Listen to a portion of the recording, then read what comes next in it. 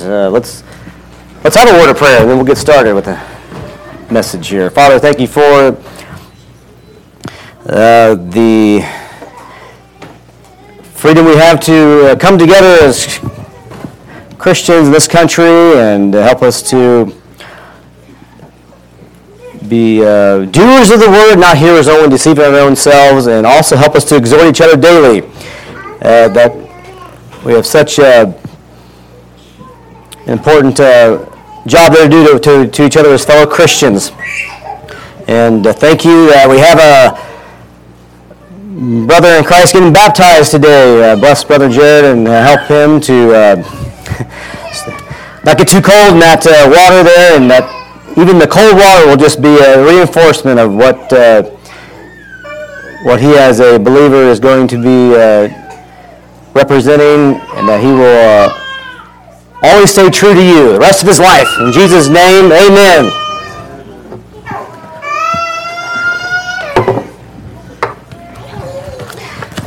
The title of my message today, this morning, is two words. It's this: don't disobey. Don't disobey. A few weeks ago, I had mentioned the stories of Hannah and Eli, and we were looking at 1 Samuel. I just noted how one of my favorite books is 1 and 2 Samuel because it has so many interesting characters. And I think we stopped in chapter 2, as I recall, and I want us to look at now chapter 3. Follows chapter 2. And so turn to 1 Samuel.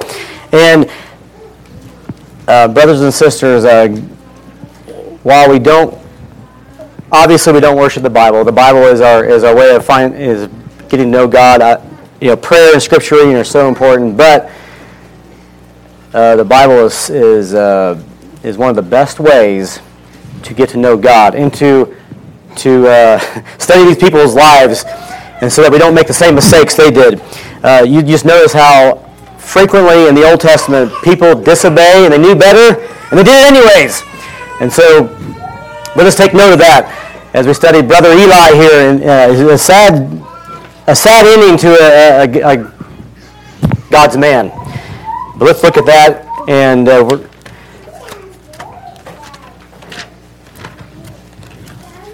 1 Samuel chapter 3.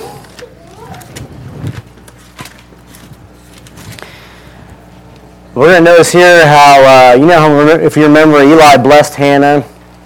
We talked about how Hannah being a godly woman, and yet Eli had bad sons. Now, you kind of see that, interestingly enough, the table was turned, so to speak, and now little Samuel is going to speak into old man Eli. And this is almost baffling. That Eli, he'd already been admonished by a prophet of God in chapter 2, and now a boy, Samuel. I wonder if it was hard to receive that from Samuel, because you'll notice we're looking here in chapter 3, that it wasn't very common to get a vision back then. And we kind of look at the Bible, Old Testament had so much interaction between God and the people. And here it says that verse 1 of chapter 3, the word of the Lord was precious in those days, there was no open vision. And it came to pass, and I'll just start reading here in verse 2, and it came to pass at that time, when Eli was laid down in his place, and his eyes began to wax dim, that he could not see. I have mixed emotions about Eli here. On the one hand, I really am critical of him, but on the other hand, I feel sorry for him. And then I just thought recently, am I much better than this? Am I any better than this man here when it comes to admitting I've done wrong? I don't think so, but I want to get better. He's getting in his old age, and if you recall that Samuel, the little boy Samuel, was a gift, an answered prayer to Hannah. And she said, I'm going to dedicate this boy to you, God. And she kept her word. Now Samuel is serving before the judge of Israel, and apparently the high priest too. This is God's man. And God doesn't speak to his man of God. He speaks to a little boy. And ere the lamp of God went out in the temple of the Lord, where the ark of God was, and Samuel was laid down to sleep. That's Yahweh called Samuel, and he answered, Here am I. Now, he thought it was Eli. Isn't that interesting? I wonder if it sounded similar. I'm not sure there, of course. Verse 5, and he ran unto Eli and said, Here am I, for thou calledest me. And he said, I called not, lie down again. And he went and lay down. And Yahweh called yet again, Samuel. And Samuel arose and went to Eli and said, Here am I, for thou didst call me. And he answered, I called not, my son, lie down again. Now Samuel did not yet know Yahweh, neither was the word of Yahweh yet revealed unto him. I don't know how old he was. I just get the picture. Samuel was a little guy. So it does say he didn't yet know God. I mean, he reasonably so. He thought it was a human calling him. He was, maybe he was in the next room to Eli. And it says, And the Lord called Samuel again the third time, and he arose and went to Eli and said, Here am I, for thou didst call me. And Eli perceived that the Lord or Yahweh had called the child. Therefore Eli said unto Samuel, Go, lie down, and it shall be, if he call thee, that thou shalt say, Speak, Lord, for thy servant heareth. So Samuel went and laid down in his place. This is good advice Eli gives him. Verse 10, and the Lord came and stood and called as at other time, Samuel, Samuel. And Samuel answered, Speak, for thy servant heareth. So he's doing what his mentor told him to do. And Yahweh said to Samuel, Behold, I will do a thing in Israel, at which both the ears of every one that heareth it shall tingle. In that day I will perform against Eli all things which I have spoken concerning his house. When I begin, I will also make an end. For I have told him that I will judge his house forever, for the iniquity which he knoweth, because his sons made themselves vile, and he restrained them not. Therefore I have sworn unto the house of Eli that the iniquity of Eli's house shall not be purged with sacrifice nor offering forever. Oh, how would you like that? The first thing you hear, you're a boy, and the first time you hear God speak to you, it's a judgment on your mentor. That'd be a tough thing to swallow, wouldn't it? I mean, as exciting as it would be to hear from God, it's a judgment on Eli's house. You almost feel sorry for Samuel. He's got to do this very difficult thing of telling his mentor, father figure, if you will, that there's bad news coming. Now Eli would already known about this, but maybe Samuel didn't know. All right, and now we're thinking, okay, Josh, what does it have to do with disobedience? Well, I want us to just consider how much Eli could have still done something about it. And instead he chose seemingly to do nothing.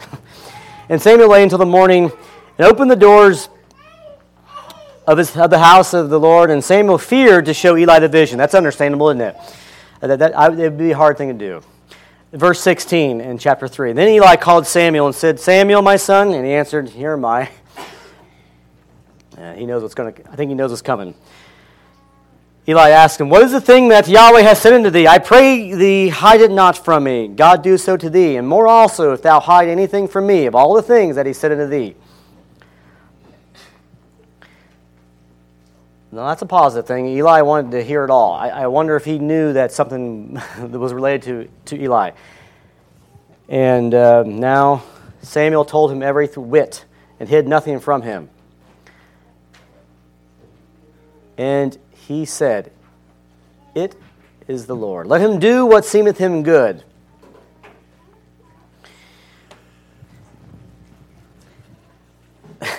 I don't know about you. That's an ambiguous response from Eli, who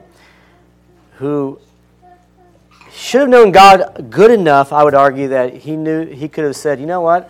It hasn't happened yet. I haven't been judged yet. There's still hope to repent." And it starts with my boys, who I'm prejudiced for.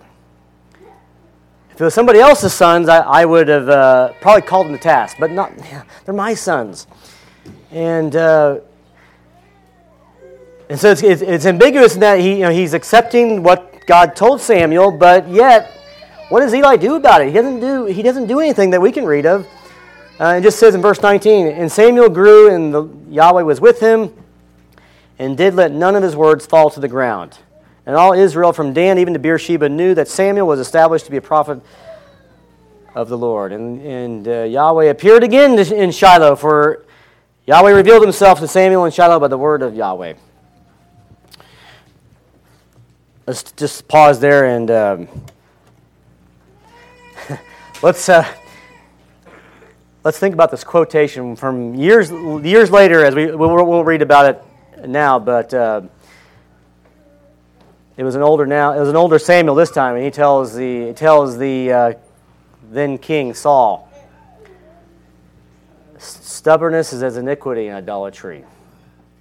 To a man who would not admit he was wrong, he made excuses for himself, and I wonder if Samuel thought of Eli too, as we'll see here, brothers and sisters, not just in Samuel, but if you study the Old Testament, how many times people knew better and they went ahead and disobeyed anyways.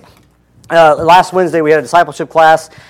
I was struck by a statement there in the booklet there for the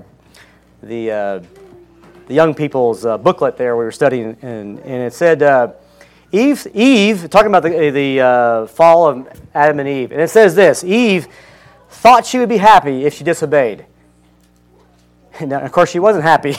But isn't that revealing about how we are? We're not much different than Adam and Eve, not much different here than Eli. We think we'll be happy if we disobey. Maybe we justify it by thinking that we're smarter than the average person. Maybe we justify it because we're just special. And we're going to do it anyways. And brothers and sisters, that's just utterly foolish. I don't know how Eli could have rationalized not doing anything. He had twice he'd been warned that your sons are wicked and you better do something about it. You're going to be judged, Eli. And he didn't. I wonder if he thought he was special because he was God's man. I wonder if he thought that mere time justifies stubbornness. And that's why I use that quotation from Samuel, because if you're disobedient and you refuse to obey and you won't turn the thing around, you're just being stubborn. And I think Samuel saw that in King Saul. Saul is just he's like the epitome of a stubborn man. He wouldn't change. But not only did you see it in Saul and Eli, you'd actually even see it, I would argue you even see it in King David, and the way he went about with Bathsheba. I mentioned this before, but really a lot of the kings of Israel, their sheer stubbornness is sobering. But you and I can do the same thing, can't we?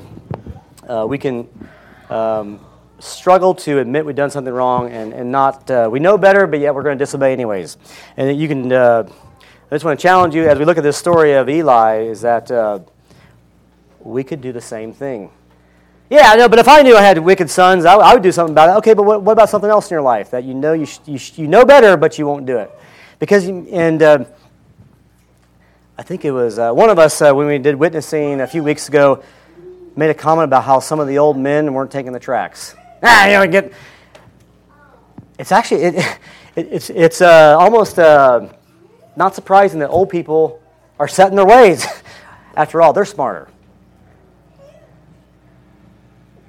Have you ever heard somebody say, I'm this way, and I'm going to die this way? My grandmother said that. I lived a Catholic, and I'm going to die a Catholic. Now, I'm not saying that you shouldn't be strong in your beliefs. I think, though, the old people have the mistaken notion that time makes it all right. After all, I can't be wrong. In other words, I'm 70 years old, and you're telling me I need to repent and follow Jesus? Kind of funny. Well, does time erase disobedience? No. And here's Eli's situation. I mean, he must have had years to do something about his sons. Maybe he thought stubbornness, disobedience plus time equals somehow it's okay. Well, let there be a challenge to us that mere time doesn't erase your duty to obey God. So that's why I say don't disobey. And I was just thinking to myself, well, why don't we, if we know it's right to obey, why do we sin? James talks about every man is tempted when he's drawn away of his own lust, and he's enticed. And here's how I concluded. We're in a battle. Satan's got his, I'm digressing here a little bit, but think about this. Why it's hard to do what's right. is because lust is difficult to overcome. Isn't it? When you sin, you're acting out of lust, greed, selfishness, pride. These are it's just kind of our default position. But when you want to fall, we have a weapon of truth on our side. But Satan's got a weapon too. Did you know that? Satan's got a weapon of lust and greed. He has lust of the flesh, lust of the eyes, and the pride of life. And we know God resists the proud but gives grace to the humble. All that to say this, brothers and sisters, there is self-deception here.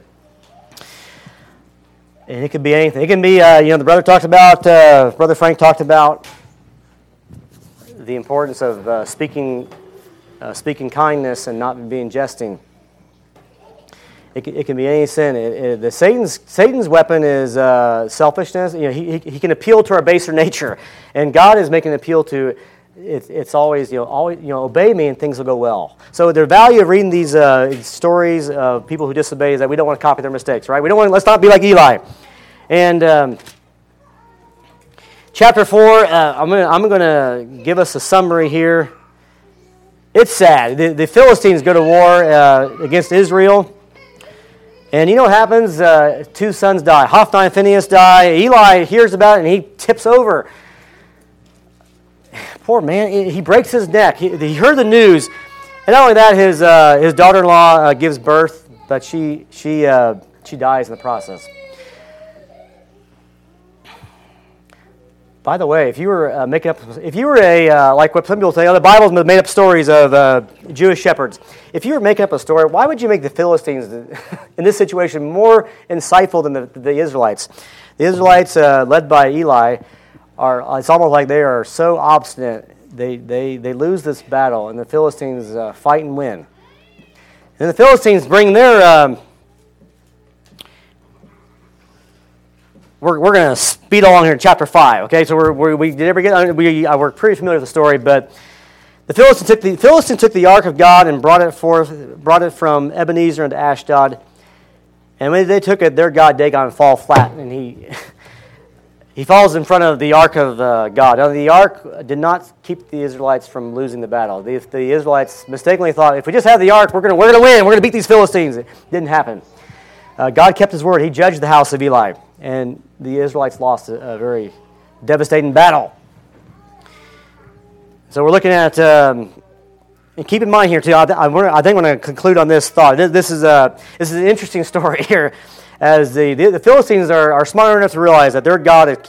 That happens again, verse 4. When they arose early in the morning, behold, Dagon was fallen upon his face to the ground before the ark of Yahweh, and the head of Dagon and both the palms of his hands were cut off upon the threshold. Only the stump of Dagon was left to him.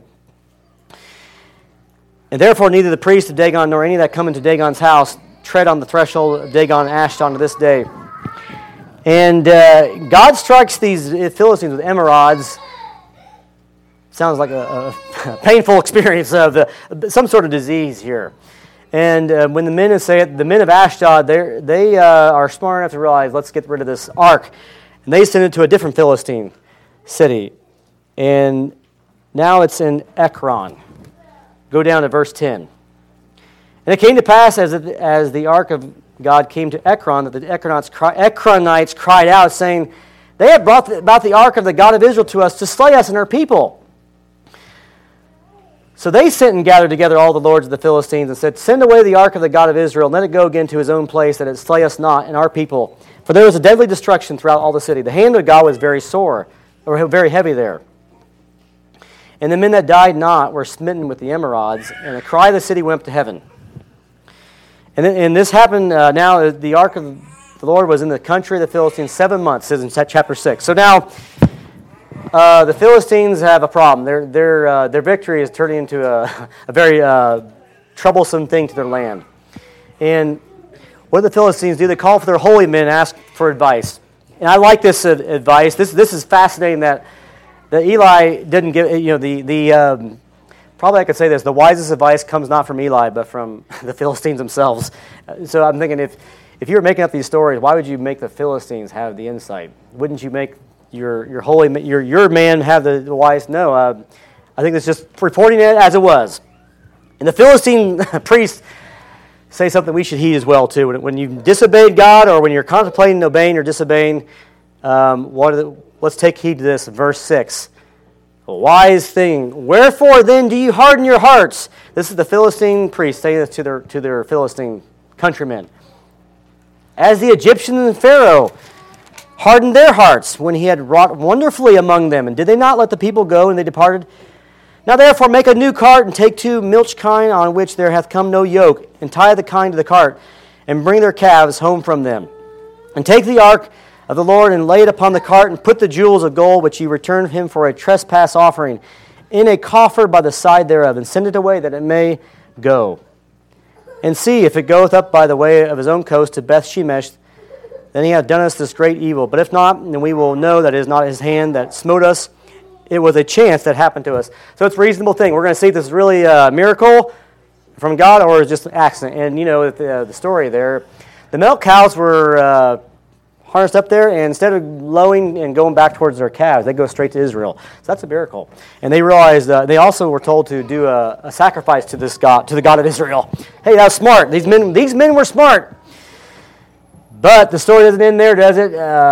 What happens next is something that it's a sad thing. The first town in Israel that the cart comes to is Beth Shemesh. And these men do something very, very, very foolish. They go into the, I guess, I'm just guessing out of curiosity. They knew better. They were told in the law that only the Kohathites were to carry the ark. You weren't supposed to touch it, otherwise you're going to die. I wonder if they really took it. Obviously, they didn't take it seriously, but what I'm struck about here is that, as my mom used to say when I was a kid, if everybody jumped off, if a whole crowd went over the cliff, would you jump off with them? And we'd say, well, no, of course not. That was my mom's way of saying, don't follow the crowd. I wonder if these were Israelites. You know, it says a huge number of them were killed. Were they all killed at once, or was it a filing in there and later they were struck down? I don't know. But it says here,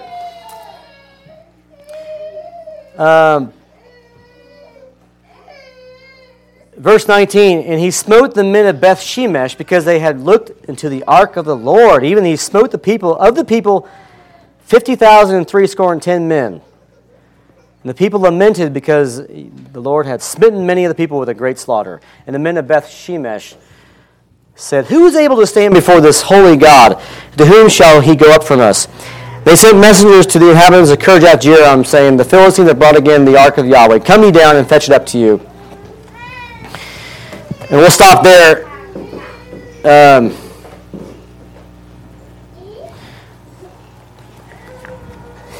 Well, let's take note of that. Let's not be like those Israelites who disobeyed. Let's not be like Eli who against his better judgment let his sons die in a terrible battle there, and he himself died and he fell backwards and broke his neck.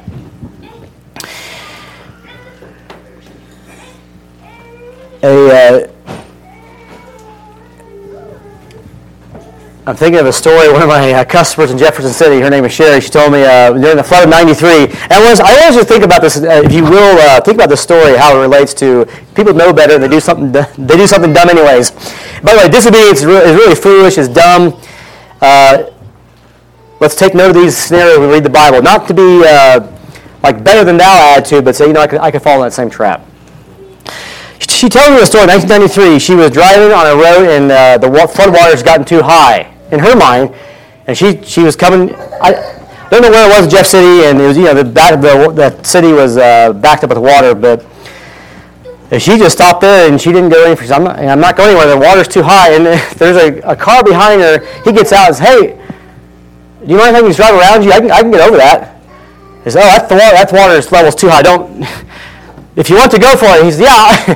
He tries it, and he gets in there, and it probably looked like there wasn't enough to sweep it away, but it started to fill up, and it was pushing the car down, and before long, he was in a bad situation. The water was rushing him. It was worse than he thought it was, and she just says, I remember that he was having to get on top of his car, and they did rescue him. They got somebody in there, but what struck out on my mind is like, doesn't he know better? I mean, but maybe you've done that. Maybe you tried that. He would have said, what, an hour to risk getting swept away in a vehicle. Why would you do that?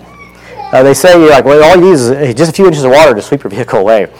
Well, that's kind of how I see sin is that we know better, but yet we think we can do it anyways. So let's take note of those things as you go through this week. Hey, Satan's out. We're in a battle, brothers and sisters.